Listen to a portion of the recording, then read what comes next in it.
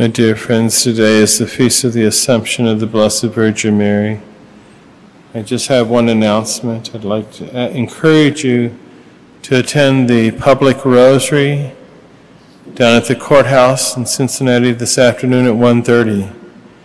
We hope that you would all be able to participate in this worthy endeavor. I'd like to speak to you today not so much on the Assumption of the Blessed Virgin Mary, but on the Blessed Virgin Mary's power and her advocacy.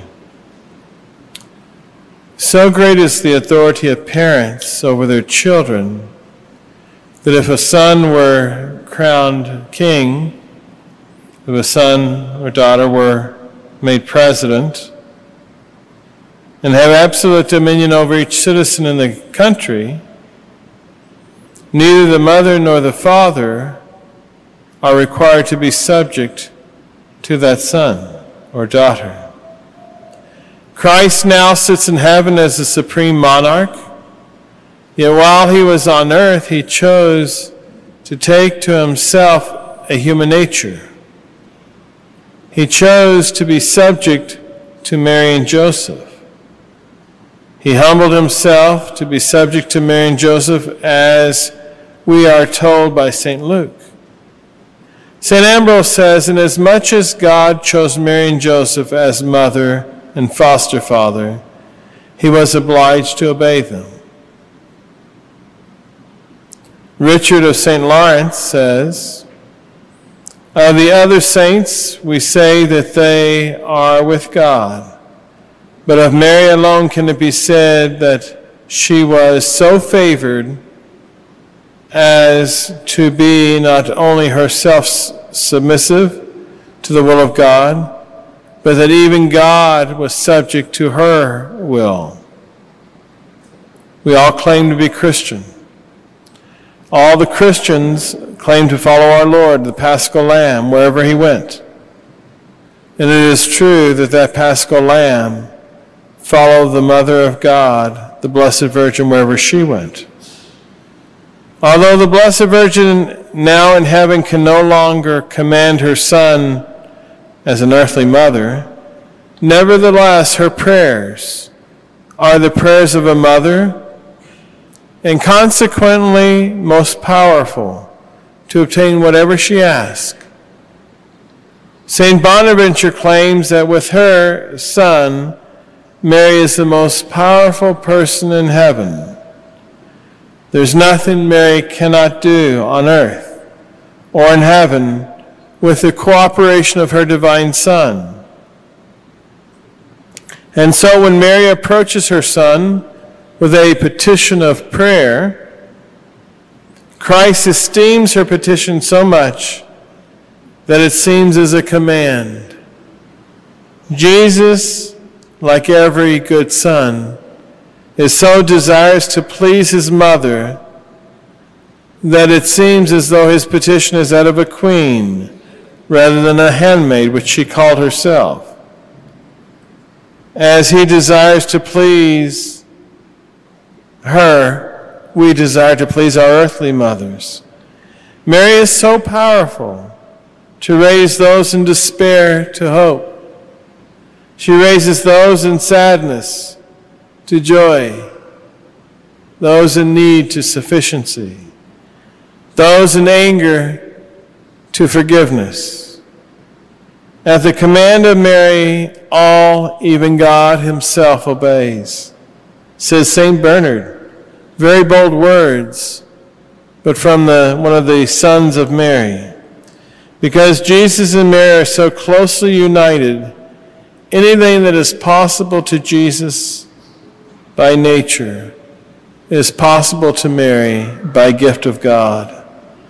God, as the founder of Holy Mother the Church, has placed the entire church under her protection. And where God is omnipotent by nature, Mary is omnipotent by grace, a gift given to her. We know that Mary is most powerful because we have God's own words on it. When St. Bridget heard and saw Mary and Jesus in holy conversation, our Lord said to his mother, "Ask of me what you wilt, for no petition of thine can be void." He goes on to say, Christ goes on to say, "It is not possible that I refuse thee anything." While Mary was on earth, she refused Christ nothing. And Christ, not willing to be outdone, will refuse Mary nothing in heaven. If Our Lady wished to raise a lowly sinner to the highest degree of sanctity, it will be accomplished. If our own prayers are so miserable as they are, as not to move Mary because of lack of merit on our part, hardly can Mary contain the benignity in her own heart to help us. From the time Mary came into this world, and that means at her conception, her only thought after seeking God's glory was to help the sinner. Even before she became the mother of God, she desired to help the downtrodden, the miserable, the sinner. This was illustrated at the marriage feast of Cana, where the wine faileth. She mentioned it to her divine Son, who responds, "Woman, what is it to thee and me? My time has not yet come." As if to say, my miracles are to give proof of my doctrine. Yet Mary turns to the stewards, having confidence that her Son would refuse her nothing. She commands them to fill the water basins. God honors Mary not only by her acclaimed title handmaid, but by the title given to her by the angel Gabriel, Mother. God obliged himself to obey the maternal authority of Mary on earth.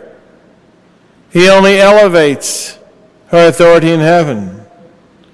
A single sigh of the Blessed Mother can obtain more favor from God than the suffrages of all the saints who even endure the most cruel torments and martyrdom. Our mothers here on earth have always been one of our most powerful advocates. The Blessed Virgin Mary, the Mother of God, is the most powerful advocate for grace in heaven.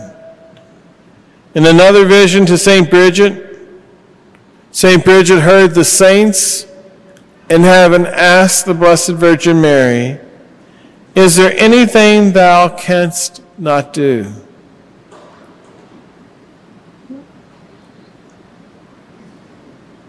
That which God does by nature and power, Mary does by prayer.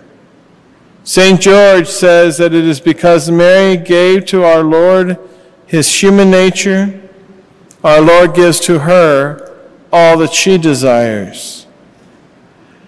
It's very simple, my dear friends. Really, she asks nothing that is not in concord with his holy will. Jesus is the most gracious of sons, and he gives great recompense to his mother for giving him the human nature, flesh. He derives the greatest pleasures in fulfilling her desires. There was a young man named John. Upon his father's death, his mother could not afford to take care of him. She thought she would provide for him by sending him to the court of the prince. But before he left, she extracted from him a promise every night to pray the Hail Mary and to add, "O Blessed Virgin, help me at the hour of death." John did quite well at first, and then with all the temptations of court, he became dissolute, dissipated. The prince actually viewed him as a foolish youngster and sent him away. He was too ashamed to go back to his mother's house. He always remembered the kindness, the piety, and the devotion of his mother. He despaired. He had no source of income. He had no developed skills because he wasted his life at court.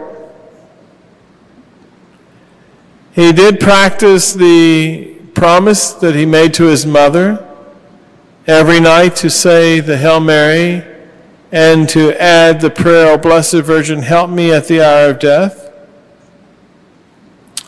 He became a robber and a murderer. He one day was captured in the crime of theft, I believe. He was accused of his crimes and he was sentenced to death. Reflecting upon shame, he had great grief of what he had done to his family name. He wept bitterly. He sobbed uncontrollably. He was in the prison cell and someone appeared to him. He didn't know where he came from. He said, I will deliver you from prison. This wasn't the angel that delivered St. Peter. I will deliver you from prison, from death, if you obey me. The young man was so desperate, distraught, he said, I will do anything you ask. And then he said, I am the devil, which when John knew this, only made his sin greater, that he would do anything the devil asked him to. The devil said, first of all, I want you to deny Jesus and the Blessed Sacrament. Well, that wasn't too terrible. John hadn't been to communion in years. He said, yes, I will do that. And the devil said, secondly, I want you to deny the Blessed Virgin and her protection. And John said, that I will never do. He rose up, closed his eyes, he said a prayer, said the prayer, the Hail Mary, and the prayer, O Blessed Virgin Mary, help me at the hour of death. He opened his eyes and the devil was gone. The boy then was filled with remorse and grief for his sin, for having denied our Lord. It was the Blessed Virgin Mary who obtained for him the grace of repentance, the grace of sorrow. We cannot just presume upon that grace. He made a good confession, and the priest, but he was still sentenced to death. The priest accompanied him to the scaffold, and on the way to the scaffold, the young man John passed a statue of the Blessed Virgin Mary. There he made reverence to her. He kissed her feet, and the statue actually embraced John, such that it was impossible to move him. The crowd saw what was happening. They recognized it for what it was. They cried out for mercy. They cried out to the king for forgiveness. They cried out for pardon for John. He was granted pardon and his sentence commuted. John then went out into the country and he led a most exemplary life. We see here the power of the devotion to the Blessed Virgin Mary. We see here her ability, her willingness, her eagerness to help those souls who are her devoted clients. Let us always have